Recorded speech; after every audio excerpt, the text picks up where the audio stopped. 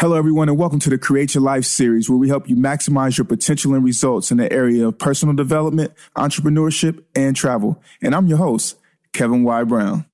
Create your life. Crée ta propre vie. Create your life. 创造你的生活。Create your life. Crea la tua vita. Create your life.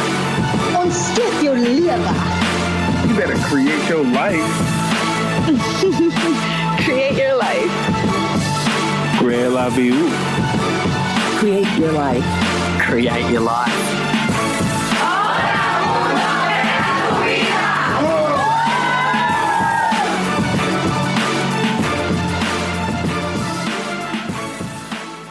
Beautiful people, this is the Create Your Life series. I'm your host, Kevin Y. Brown, and it is an amazing day to be here with you. And when I'm saying amazing, it's just good to be alive. The weather's nice. New York is nice. I had the opportunity to go to the Michael Jackson party yesterday with Spike Lee did that joint in Brooklyn on Do the Right Thing Way. And it was a great experience. Always thankful and humble to be here, to be alive and be with you. Before we move on and bring in this amazing guest, I think I got to tell you two things. Number one, I want to shout out my good friend, Tamika Green, and wish her a very, very happy birthday. So, Meek Green, happy birthday. I told you I was going to do that, so that happened. And then also, Create Your Life family, I want to remind you to go ahead and sign up on the website at CYL Series if you want the book that I wrote on Beyonce's dad, the 10 success secrets that I learned while interviewing Beyonce's dad. I think that would be something. As a matter of fact, I know that would be something that really helps you to move forward and create your life. And now, without further ado, let's talk about this guest. This gentleman is a social entrepreneur, content curator, and founder of The Lives of Men. He's an integrated media and lifestyle brand that chronicles stories and the diverse interests of men of color. Born to a first-generation Dominican mother and raised in the Bronx, New York, so we got a native in the house, he was taught the importance of hard work, sacrifice, resolve, and faith at an early age, all of which serve as guiding principles of his life's journey. Witnessing firsthand the social, political norms that disproportionately affect disadvantaged communities of color, he has dedicated his work to increasing the flow of opportunity to young men of color. Prior to launching The Lives of Men, he earned his MBA from NYU's Leonard N. Stern School of Business and Development and developed his global business acumen working with leading financial services firms such as UBS, Deutsche Bank, and CBRE. Through his international career, he has demonstrated his impact as a leader, strategic thinker, and collaborative partner as a part of cross-functional teams. His work sits at the intersection of masculinity, identity, and self-actualization. Now, you know that just lines up with the Create Your Life series right now. And he has been featured in various media outlets, including The Grill, HuffPost, Black Voices, Now This, Netflix, Fox 5 News, Hot 97. He's a sought-after motivational speaker and has delivered keynote speeches at HBO's Hispanic Heritage Month, Disrupt HR, as well as various colleges and universities throughout the tri-state area. As an approved vendor through the Department of Education, he has crafted a curriculum focused on developing healthy masculinity frameworks with young men in New York City high schools. And through his work with The Lives of Men, he aims to inspire, activate, and nurture the development of well-rounded men. And before I even say his name, Create Your Life family, I want y'all to be reminded that you requested this gentleman to come on. And when I did my research, I said, yeah, he has the stamp. So shout out to you all for bringing him to our attention and us having him on. So I'm talking about none other than Mr. Jason Rosario. Yes, thank you so much, Kevin. I appreciate the opportunity. And it's weird to hear that bio read out loud just because, you know, you write it, but you never stop to smell the flowers, you know, and all the things that you've done and accomplished. And, you know, so to kind of hear it laid out that way is always a humbling thing.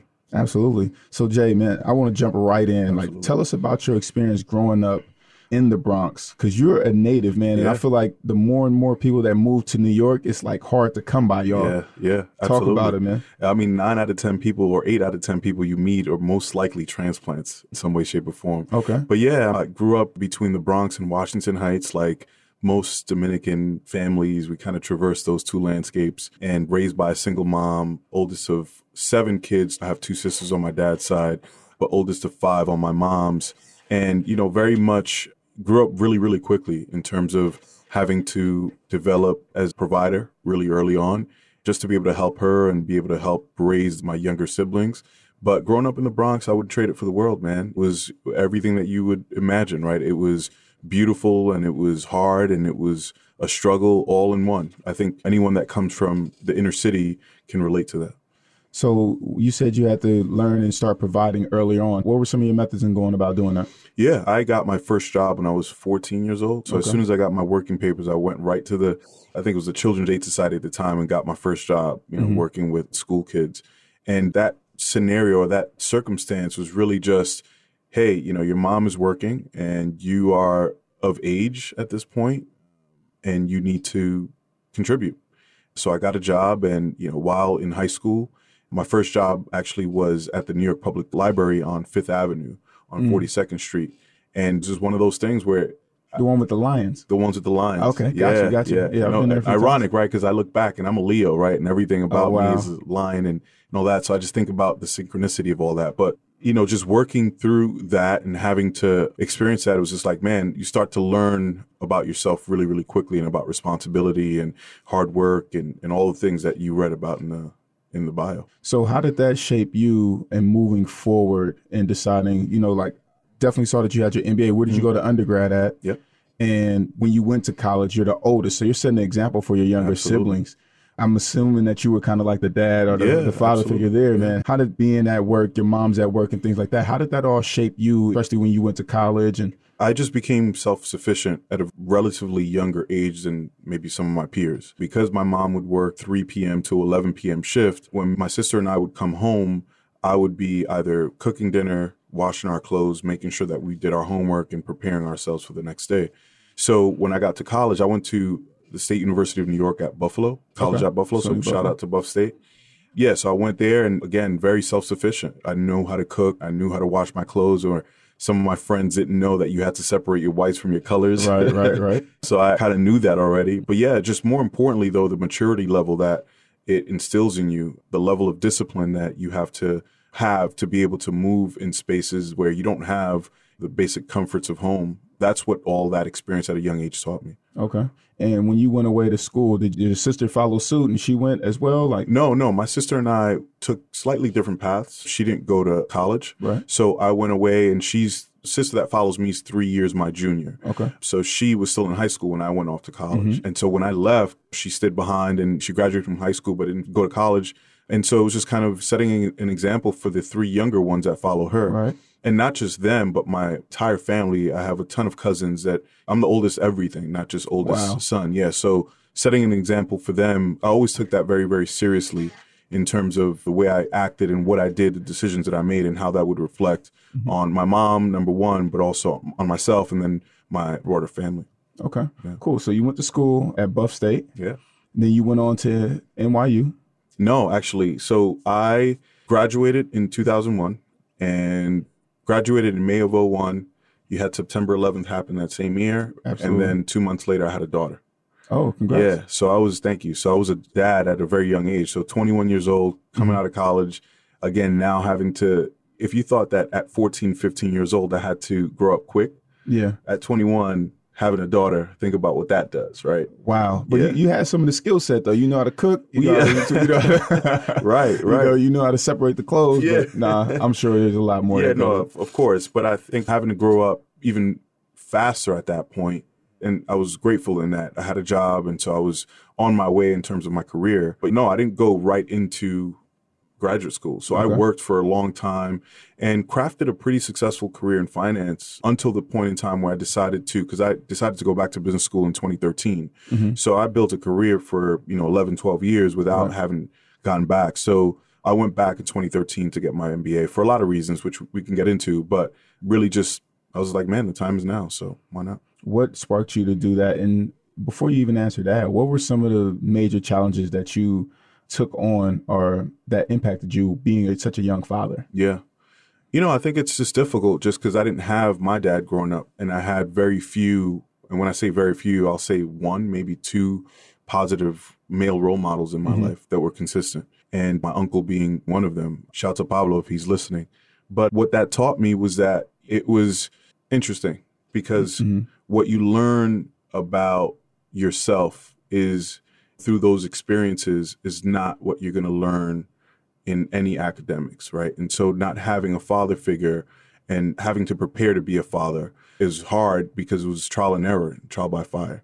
So I made a lot of mistakes, and I will continue to make a lot of mistakes, but it was probably one of the most rewarding experiences. Oh, man. That's awesome. Yeah. So what made you go to business school then? Two reasons. One is education is something no one can ever take away from you, right? Full stop. And I think I'm always a proponent of education in whatever way, shape, or form. It doesn't have to be business school. It can be a certificate, degree, or what have you. But that's one thing that no one can ever take away from you. And I think we live in a time where if you work in certain industries, your job is here today and gone tomorrow. Right, So especially with so much AI. absolutely. Coming out. Right. And technology is taking over, right? So how can you build an artificial floor, but a floor nonetheless on your career? And that's education, right? So that's one reason. And then the other reason was more personal. It was just like, look, I have a daughter, and if I'm asking her to do certain things and pursue education with the vigor that I'm trying to push her to, then I wanted to show her that at whatever age I was, Dad could do it too. And so there's no excuses for you. So it was that dual motivation that I take, and it had nothing to do with my career. Because like I said, my career at that point was very successful, you know, so it wasn't like I needed to kind of break a ceiling, if you will. And so that's why I went to business school. It wasn't that at all. Okay. And so you worked in the corporate finance industry for a bit. And about how long ago was it that you decided, hey, you know what? I'm going to jump out here and jump into entrepreneurship. Yeah. Wow. And what prompted that decision, man? Because that's tough, you know, having that nice corporate salary, you know, you're a father, and then saying, benefits. hey, you know what? I'm out. Right. Right. And I think before I even answer that question, Kev, I'll say that my answer to that question should motivate those that don't have, if you're thinking about this, if you're thinking about, I got to leave my job. I want to get on the path of my passion and my goals. Let my story be motivation for you doing just that today. So the question has two answers. One is me kind of staying in tune to my lived experience throughout my life and always being aware of what I was going through, why I was going through it, and drawing lessons from those experiences was what kind of always kept me in tune to who I wanted to be, right? And knowing that I knew I had a bigger purpose, and that purpose was always to be in service to others in one way, shape, or form. So that's the more esoteric answer. But the realist answer and more pragmatic answer is that it literally came down to one day, something out of a movie where, again, I was very successful in my career. I was on a 2-year contract that was ending, and I had another offer to stay on board. And my boss was like, here's the offer. You know what it comes with. It comes with more time in the office, more hard work, et cetera. No guarantees, but, you know, it's on there if you want it. So I was like, man, I came home. I was thinking about it. I was like, you know what? I'll take the offer, save some money for 6 more months, and then leave, right? Because at that point, I had already started working on The Lives of Men, and I planned on launching it. So I came home. I talked to my lady. I talked to my family, and they were like, do what makes you happy. I went back to work the next day, and I was literally sick. Like physically sick. I was nauseous. I couldn't focus. And I finally was just like, nah, I can't do this. And I told my boss, I was like, I'm not going to take the deal. And and it was just like literally that was on a Wednesdays when he presented me the offer. Thursday, I came back and I was like, I can't do it. Friday was my last day. Wow. Yeah. Wow. It was literally that. Like it sounds out of a movie, but that's exactly how it went down. And it was the most scary time in my life, but the most empowering decision I've ever made. I like that because in your work, you talk about being authentic, Yeah. right? And being your authentic self. In that moment, you couldn't have been any realer. And your Absolutely. body and the signs were right there saying, hey, man, this is not going to work for us. Right. Talk about listening to your gut. Right. Yeah. And listen, your body will tell you, Yeah. man. I think that that's cool. So on your journey, and how long have you been an entrepreneur now for? So I want to say going to be 2 years this January. Okay. So in this 2 years, who's been that person or those people behind you? I know I saw a picture on your social media, on your Instagram, where about 5 different ladies who you said, these women push me. Yep. So who are these women, are these people who push you and have had your back and supported you? And how do you make sure that you nurture them? Yeah. They're nurturing you. Man, that's a great question. And I'm grateful that you asked that question because a lot of times the people behind the scenes don't get credit that they deserve. So those 5 women that I posted are just 5 of the 7 women. And there's no coincidence that they're all women in my life. And I'll explain that later. But, you know, my mom, number one, every event, she's there. She is the most supportive individual in my life, hands down. So my mom, then my lady, shout out to Andrea if you're listening. she made it all possible. 2017 would not have happened had I not had her to have my back, right? So when I came home and I said, hey, I think I want to leave my job, she wasn't like, the first question wasn't why or are you crazy? What are you doing? It was like, what do you need? Wow. It's like, what do you need? That's powerful. And we got this, right? And so I was like, oh, really? Is that how it is? So then we off to the races, right? So her, obviously my daughter, different motivation in the sense that, you know, she's constantly challenging me, whether she realizes it or not, to live up to who I want to be as a father. My sisters are incredible. I have my sister, Jericho, who follows me, is in Florida. She's so supportive, even if I don't see her on a daily basis. And then two of my younger sister, Barbara and Franchelle, who are just incredibly supportive. And then my younger brother is kind of coming into his own, but he's super supportive. Anytime I need to talk to him, he's there. So this is my tribe. I'm leaving a lot of people out that are also part of that tribe, but these are the people that see me at my lowest lows and my highest highs. And so they should be recognized for the credit that they deserve.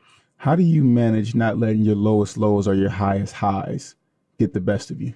Yeah, wow. I wanted to answer another part of your question, and that was, and if we can come back how to do this you piece, nurture? how do I nurture them? Yeah, I mean, how do I nurture them is just giving them their time, giving them their space. When it's their time, it's their time. But I need to turn my phone off. And I'm literally, I mean, as an entrepreneur, anyone that is trying to follow this path will also agree in that you're always on 24 hours a day, 7 days of the week. You're always on your phone, emails, whatever. Work doesn't stop. So, but you have to make it a point to turn the phone off, put the laptop down, and give those people your time. So that's how I nurture them. And then your last question was? How do you make sure that your highest highs and your lowest lows don't get the best of you, staying grounded? Man, I'm not good at that at all, right? So if you were to ask me some of my weaknesses, I would say that's probably up there in the top 3 in terms of staying even keeled. I'm a very passionate individual. Yep, I can relate. Right? I'm a very passionate individual. So I go hard and I love hard, but I also hurt hard. Right. And that's something that I've learned about myself in the last few years. So I try to keep people around me that are going to remind me that I am worthy just because Absolutely. I exist, right? Like my lived experience alone is what makes me enough. And so keeping people around me to remind me of that on a daily basis is what allows me not to feel myself too much, but also not to get down on myself to the point where it's just like I'm depressed and I'm in a dark cloud. So it's just trying to stay even keeled. Yeah. I mean, something that me and my friends, we talk about often is we have success amnesia. Sometimes we forget how far we've come and the great strides that we have made. So as you said, you know, having this support group, your tribe around you to remind you, hey, man, you know what? You're doing great. You got to stop and smell the flowers from time to time. Absolutely. And that makes a huge, huge difference. So now you're running your company, The Lives of Men. What exactly does Lives of Men do? Yeah. Well, The Lives of Men is an integrated media and lifestyle company. And when I say integrated, I mean we've got content studio, right? So we create content that chronicles the stories and the diverse interests of men, right? And those conversations are mostly revolving around identity, right? Examining spaces that we show up in, both personal and professionally.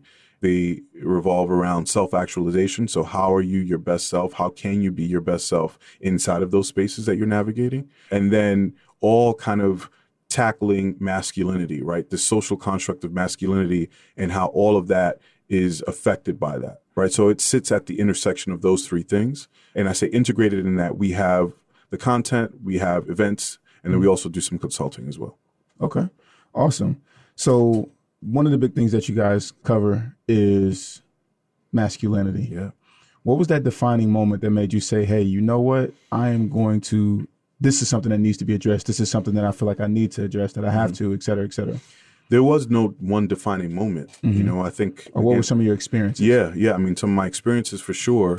But again, when we talk about stopping and making sure that you're smelling the roses along the way, there are many different moments that kind of amalgamated to kind of just helping me realize that this is what I wanted to do. So I'd say that some of my experiences were, one, obviously growing up inside of a single parent home. Number one is, you know, I don't subscribe to the notion that women can't teach men how to be men. I think that's an incomplete statement. It's a fallacy in the sense that if we're asking men to be more vulnerable and more in touch with their emotions, then that's something that women are uniquely positioned and prepared to be able to teach us. Gotcha. Right. But I do agree that there are things that we need to observe from other men.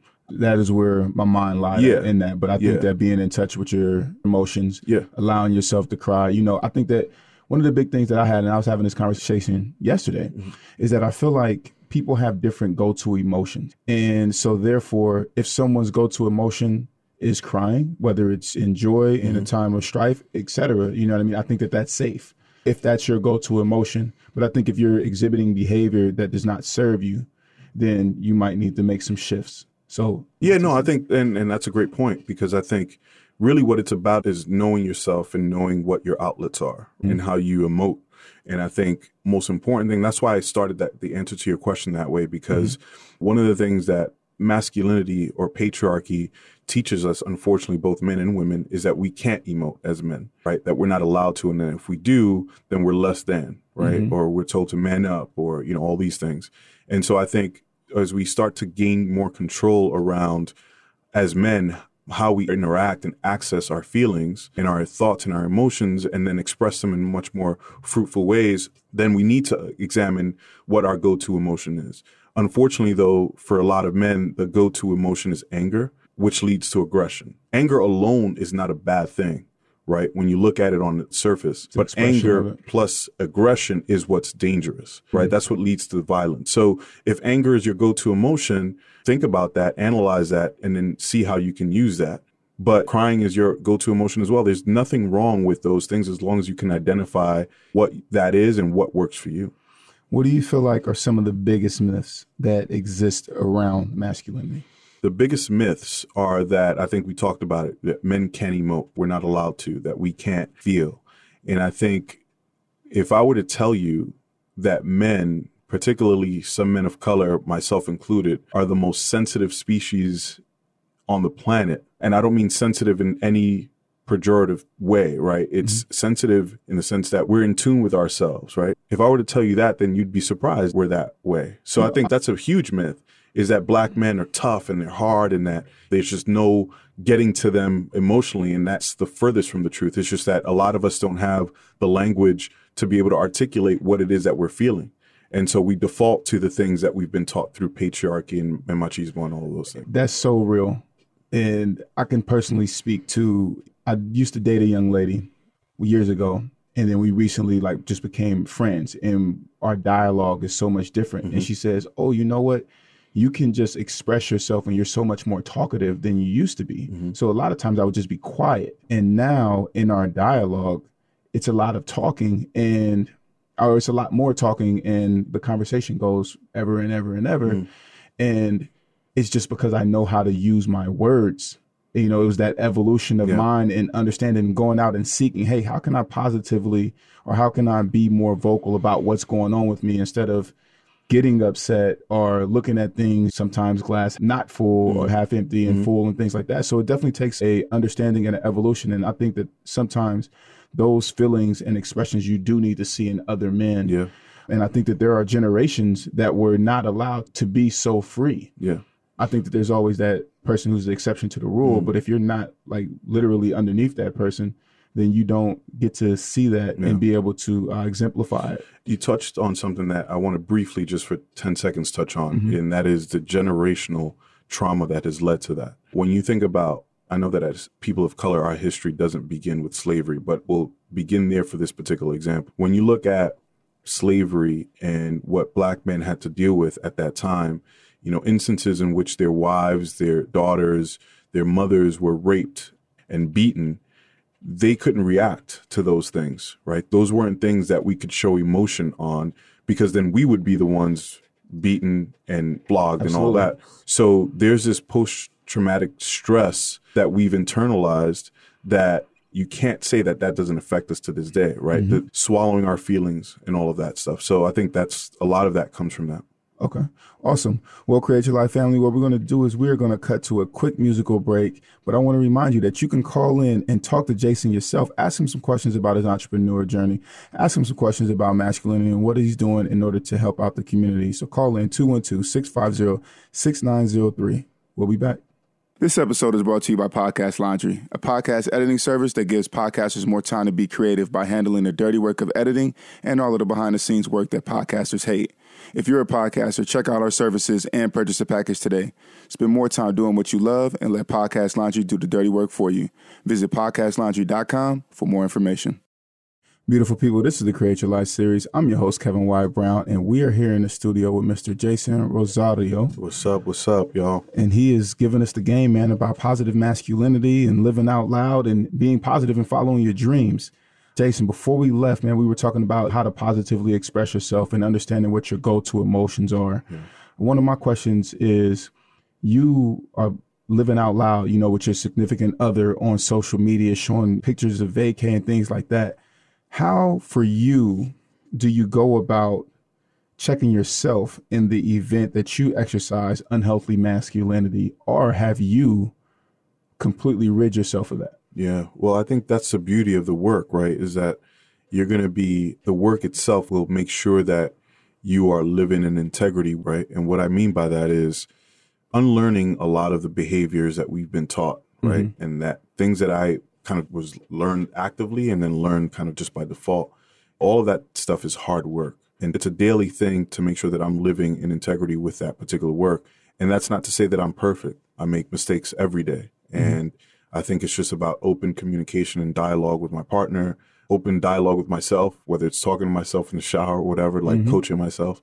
I think it's important. So no, I don't have it all figured out. And I think that's one of the reasons why one of our hashtags with the brand is Walk With Us, right? Because I'm learning just as much as I'm teaching, right? And I don't like refer to myself as a teacher or as a guru or anything like that. But I just want to make sure that people understand that the work itself, everything that I'm putting out is selfishly for myself first, learning and giving myself the medicine that I wish I had years ago that would have prevented a lot of heartbreak for myself and for other people. And mm-hmm. so really just learning through that process.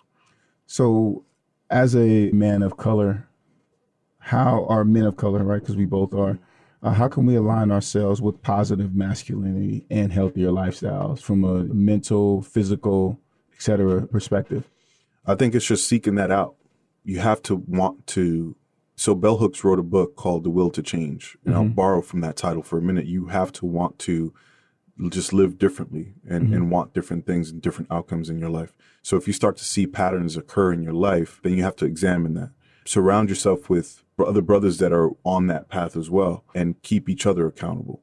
Right. You know, read. There's a lot of stuff out there that you can read on things that I've learned a lot about myself just through the books that I've read around this topic. Just being able to reference and place, okay, this is why I did X, Y, and Z. So those things help. But yeah, I think the most important thing, though, is to be inquisitive of yourself, your behavior patterns, your thought patterns, and then be willing to sit with that and examine that. Yeah, absolutely. That open honesty with yourself is going to make a huge difference. Yeah.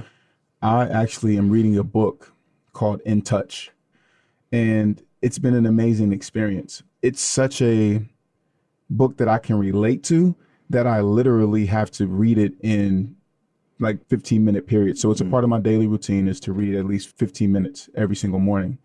And I read this, but I don't I'm not flying through the pages because I'm actually internalizing, and really absorbing it. And it has helped me to realize some things about myself that are from past trauma and patterns and things like that. So the evolution has really been coming. And, you know, you're talking about doing the work, man. A lot of times we try to avoid doing the work, but that lesson is going to continue to come through no matter what. Right. And so we might as well just face it. And I think that that's super important. And I think that's what holds us back, right? Is, you know, what you resist persists. And my body told me there was something wrong when I was about to quit my job. Your body and your circumstances, mm-hmm. both internally and outwardly, are going to tell you, you live your life not the right way. Right. So you need to listen to those things and then choose to act on that. And that's, I think, what sets those men who graduate to this level of masculinity and self-actualization, that they become the men that they've envisioned themselves being, is because they've decided to take that journey. Whereas other men have chosen to numb themselves to whatever might come up on that journey, right? Either through women, through drugs, through the pursuit of money and material things. Those are just different ways that you numb yourself to that. Or dodge the challenge. Or dodge it. Yeah. And I love how you put it, because it is very much a challenge. And I think that what truest characteristics of men is, you know, always being motivated by a challenge, either internally or externally. Mm-hmm. But this is the one challenge that we should all willingly undertake. Now, one thing that I want to highlight is I think that we all have the idea of masculinity is an opinion, right? So I think that even as we're sitting here having this dialogue, we are obviously connecting on different levels and think in alignment. But I want to say for those that are out there, Create Your Life family, if you feel differently about masculinity or it registers differently with you, then that's okay. And that you can live within your world and in your realm and, you know, safely. Right. And I think that is just important to really identify what is working for you and what's not. Yeah. And be able to make those changes. And I think that it's those changes in understanding what your purpose is that's really going to make you and help you to be able to move forward. And just remember that masculinity is just something that we're taught to perform, right? And that's different from gender and all that stuff. That's a different conversation. Right. And so, Jason, for you, what do you feel like was one of the biggest personal challenges that you needed to overcome in order to become the man that you are today? Man, it's funny because for the last month, I keep a journal. And for the last month, I've been writing, try to get to the root of that. And I think I'm getting close. And I think what I've realized that the biggest challenge I've ever had to face was not living and not subscribing to the notions of what other people think my life should be. Like that. Not believing the stories that have been crafted around me and choosing to believe those and believing less in the story that I myself am crafting for myself on a daily basis. And so now I know that entrepreneurship comes with its challenges. Yeah. How do you stay motivated? Just again, if you're doing something that you love to do and if you are feeling aligned in your purpose, then that's motivation in and of itself, in my opinion. Does it go any deeper? Because for me, I'm doing what I love to do, but there are some days where I look in the mirror and I say, you know, you're crazy. Yeah, absolutely. You absolutely know you're crazy. Yeah. But, you know, I was telling you offline, right, is when people want to hear from you. And I was telling you earlier, I think what the work itself, right, I didn't leave my job to pursue entrepreneurship because I'm launching a clothing brand, right? And I'm not saying that that's any less. I'm out here trying to change the world in my own way, but I'm trying to change the world. And I'm trying to change the world by packaging my lived experience in a way that other people can draw inspiration from. And that's a very scary thing because when people, if it's a social media post, if people don't like it or it doesn't go viral, I take that very personally, right? Because it's almost like an indictment. It's an indictment on my lived experience. Is it worthy to somebody out there? And I got to remind myself that that's not the case, but that's how it feels sometimes. So, you know, what motivates me is, you know, conversations like the one we're having right now is when people want to hear about that journey, when they want to embrace me in that regard, whether people have met me or not. I think that's the most humbling thing because it's what it teaches me is that it's resonating with at least one other person out there. Love it. You've been growing your brand. You've been doing these different presentations at these different companies and things like that. What have been some of your secrets to personal branding and expanding the reach of the lives of men and yourself? Is that everything is, and I hate this, right? Because everybody's a brand nowadays, right? Like everybody's like this brand, I got that brand. But really, it's a true statement. When you look at your reputation is synonymous to your brand. So that precedes you. So when you show up in a space and you look a certain way and you speak a certain way, you behave a certain way, then that's going to be attributed to your brand. So I think tip number one is be mindful of how you show up in spaces, whether it's how you're dressed, how you behave. For example, if you say that you're going to do something, do it. Right. Be a man or a woman of your word. So all of those things are brand building tips. And notice I haven't said anything about logos and color schemes and taglines. I mean, that's the least of it. It's really about how you show up because people are buying you first and foremost before they're buying your quote unquote brand. Got it. Love it. All right. Well, Jason, we reached that point in the oh man, is it interview. over? No, it's not over. Oh, okay. But the real question is, it went quick. Hey, it goes, man. With good people, you know, good conversation. Thank you. Can you swim? I can't swim, bro. Well, we're gonna throw you a lifeline right now because we're about to jump into the dolphin tank, man. Oh, let's get it going. All right, you sure you're ready for this? Yeah, man. I'm gonna have to learn how to tread water really quick. Okay, we got you. We got you. What are your goal setting methods, and how do you make sure that you're growing every year?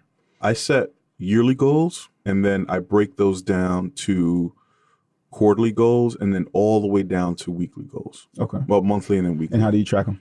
I have, it's a plug. I'm not getting paid by these folks by any means, but it's called a passion planner. A passion planner is just a planner that is set up in the way I just described. Okay. So you start off, I think it's page 1 or page 2, start off with this big idea. What do you want to accomplish?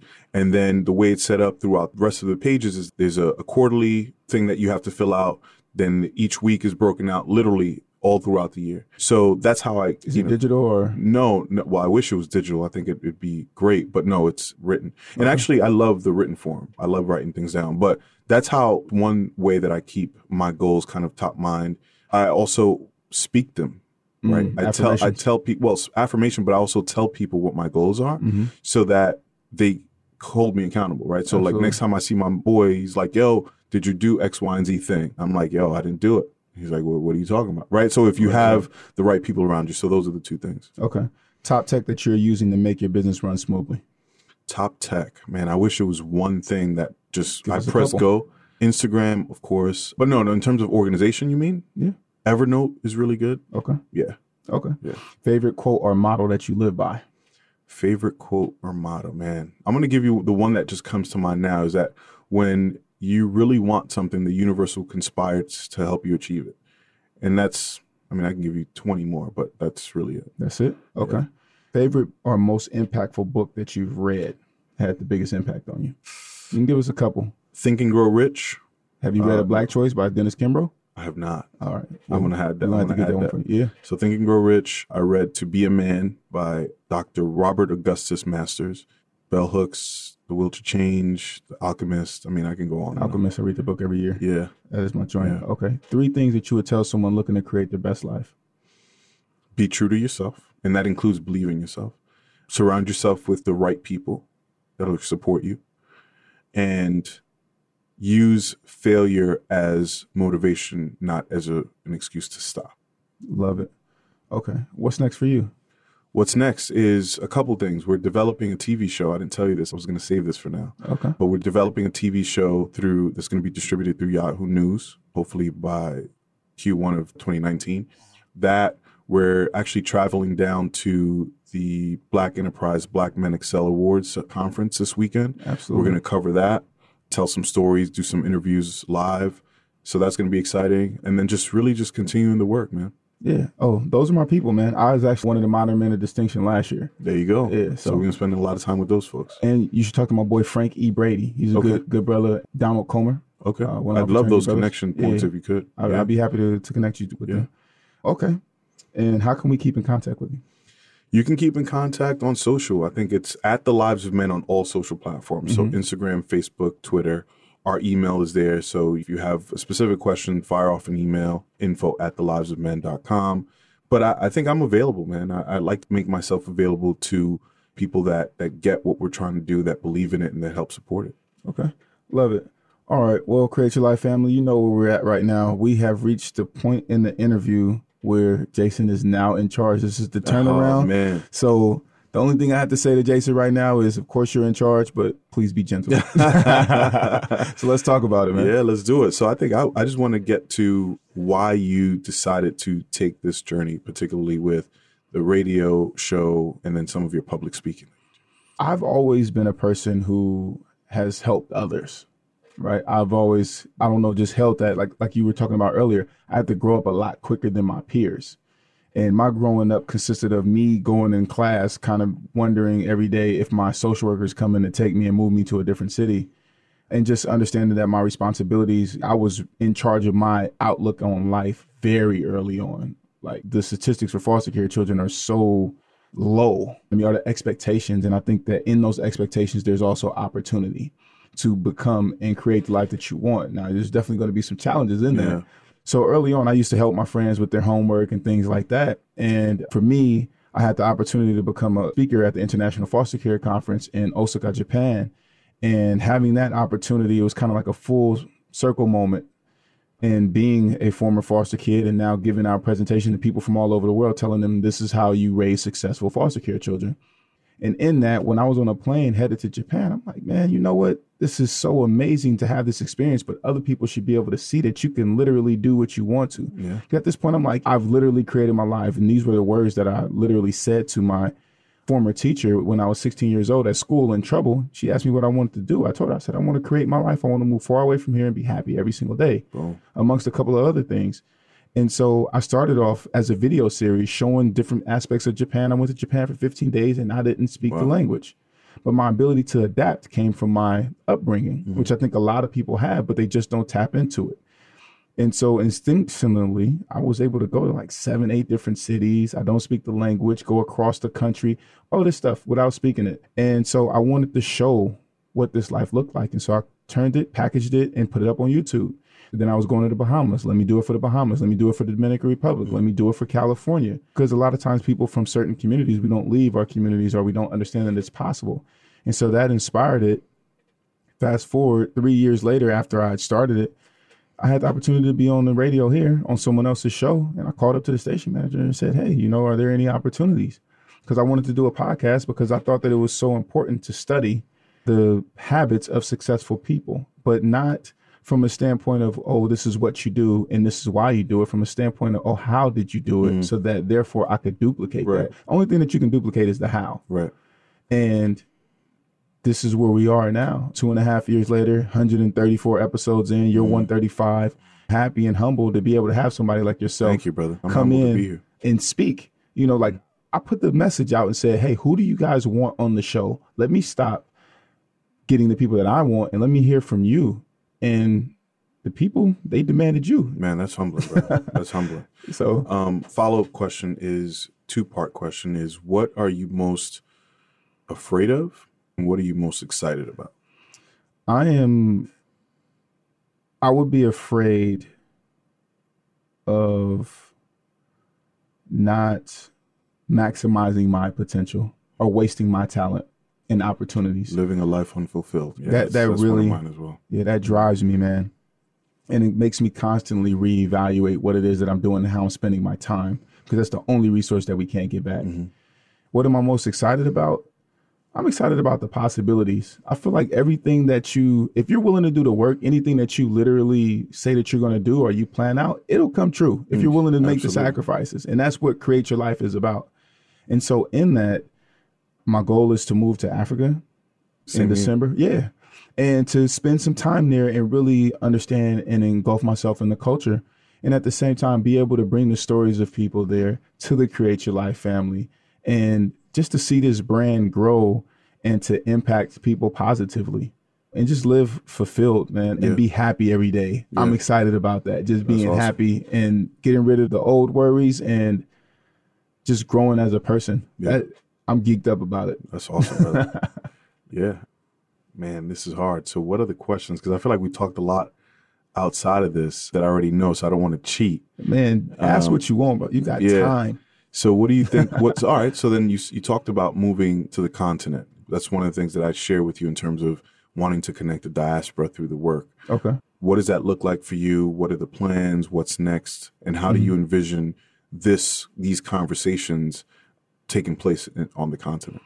Well, where exactly do you know? Do you know where you want to be? So I have 2 different plans going on. So we're working to get some funding for it right now. And what I would like to do is go from Senegal to Ivory Coast, to Ghana, to Togo, Benin, then on to Nigeria, then go east, and then go to Kenya, to Ethiopia, Eritrea, and then go down to SA, but also stop in Zimbabwe, stop in Tanzania, and really just get the experience being in these places. So that's plan A. And then another aspect that I'm looking at now, which most recently came about, is just going to South Africa for a few months. And so what that looks like is really having conversations both with entrepreneurs and people who are local, who may not be entrepreneurs or may not be big entrepreneurs, and really talking to them about their experiences and what it takes in order to make it in society where they are.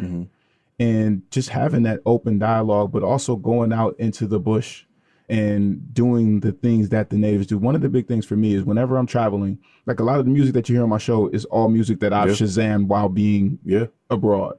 Right. But one of the big things for me is I always I'll stay in a hostel or I'll stay at an Airbnb or something like that and really get on the ground and see what the people in the community are doing and live like a native, because there's no reason for me to live how I live in New York elsewhere. Otherwise, I might as well have just stayed in New York. Right. So really just engulfing in myself, immersing myself in the culture and wanting to learn about life and from a perspective that is not native to myself. And that just looks like a huge journalistic project, man, of just authenticity and love, in my opinion, and hard work. Wow. I mean, that's power. The 2 words that you used at the end of that were authenticity and love. Tell me what those 2 words mean to you. Authenticity to me is doing what you would do if nobody else was looking and being in alignment. Like for me, man, I love to create things. And I probably spend 95% of my time working, but it's because I believe in what I'm doing and I like to create it. And if I say that I'm going to do it, somebody's going to hold me accountable, Right. or I'll make my goals public so that that can happen. And love, man, that's a hard word to, Yeah. it encompasses so much. For me, it's being happy. It's being surrounded by people who care for you on the same level that you care for them. It's self-care. Both what you put in your body as well as how you think, that inner dialogue. And love, it starts inside. And I think that, as you talked about earlier, man, some things about toxic masculinity and then also just being aware of what traumas you have to learn how to love yourself properly before you can properly love others. And as you've been saying this entire interview, that is doing the work. Yeah, man, that is doing the work. And love is my favorite word. And Yeah, it's, tell us about it. I mean, it's a verb. Right. It's something that you do. It's a choice that you make every day. And I think a lot of people think that love is just this magical, ethereal thing that kind of just falls and imbues you, right? Like out of the blue. And it's something that it's not, it's actually the opposite. You got to work at it. You got to nurture it. You got to love it. You got to love, if that even makes sense. You have to really take the time to cultivate it and make sure that you do it on a daily basis. There are going to be times when you don't want to do the thing, write these questions down or give your partner a hug when he or she is being difficult, whatever, but you got to choose to do those things. And that's what makes love so worthwhile. And I think the other thing is that love is also selfless. And what you just said in that statement alone is understanding that it's bigger than me. And I have a trait, just being 100% transparent. I have a trait where you can get cut off. Oh, yeah. But understanding that sometimes someone else just may not have evolved to the place that you're at. Yeah. And then, though you might do it, fight, kicking and screaming, going and helping that person or being vulnerable and even saying, yeah, you know what? That was my mistake or something like that. You know what I mean? In order for the betterment of this other person, to me, that embodies that's a huge part of love. Yeah. Being able to give and increase love in instances where it doesn't seem like it requires that. Or that is even existent. Right. Yeah. That's hard. That is deep. That is a challenge. I love that, man. You have this calmness about you and this presence, man. I can appreciate. Thank you, brother. I'm loving this talk around masculinity because I personally had to understand some things around masculinity and what it means to be a man. I remember I have a nephew. He's older. He's like 17 now. Well, he'll be 17 this year. And I remember like his go-to emotion was crying. And there was a point in time where I didn't think that that was like the most machismo thing to do. And my foster mom had died. Crying is not my go-to emotion. And I was fine the entire way through. I was good. And the night after the funeral, after the repast and everything, I cried. And I hadn't cried like that since I was a boy. And I hadn't really cried since I was a boy. And post that crying or that expression of emotion, I felt so light. Yeah. I mean, I cried to where I had the runny nose and the headache. And I had all of these emotions. So it was the crying of her death, but it was everything else. Years of expression and emotion. And in that moment afterwards, analyzing that, it really helped me understand that there's nothing wrong with crying. But I do take issue if someone cries and does not take action. I'm about action. But however, being able to express yourself, no matter what that is for you, that is important. Yeah. Because you have this stuff pent up in you, and it can manifest in other ways that affect your health and affect your aura and who you are. And so I think, I don't know, I'm excited to continue doing the work, and you've definitely inspired me to even become more proactive. So I really, really appreciate and I'm here, man. I'm here. I think outside of the work as it is publicly, we got to make ourselves available to one another, brother. So I'm here. You got my contact info, and you're stuck with me for better or worse. So I'm here to help. Same, man. Jay, I appreciate you being on the show, man. Thank you, my brother. Appreciate it. It's a pleasure. Good. So Create Your Life family, it has been an amazing experience out here with Jason. And, as usual, we will see you back next time. Peace. Peace. Beautiful people, if you enjoyed this episode of the Create Your Life series, be sure to download it from our podcast, which is available on createyourlifeseries.com, iTunes, Stitcher Radio, and Google Music. Also, be sure to leave a review of the podcast. You can catch us live on Sundays from 5:30 to 6:30 p.m. Eastern Standard Time via 90.3 FM in New York or on Facebook Live at facebook.com/KevBrown1. We encourage you to participate in the conversation on Facebook or call in at 212-650-6903. Follow us on Instagram at CYL Series and at Kevin Y. Brown. Be blessed, and we'll see you back here live next week. Create your life. Crée ta propre vie. Create your life. 创造你的生活。 Create your life. Crea la tua vita. Create your life. Und skip your liver. You better create your life. Create your life. Grela Viu. Create your life. Create your life.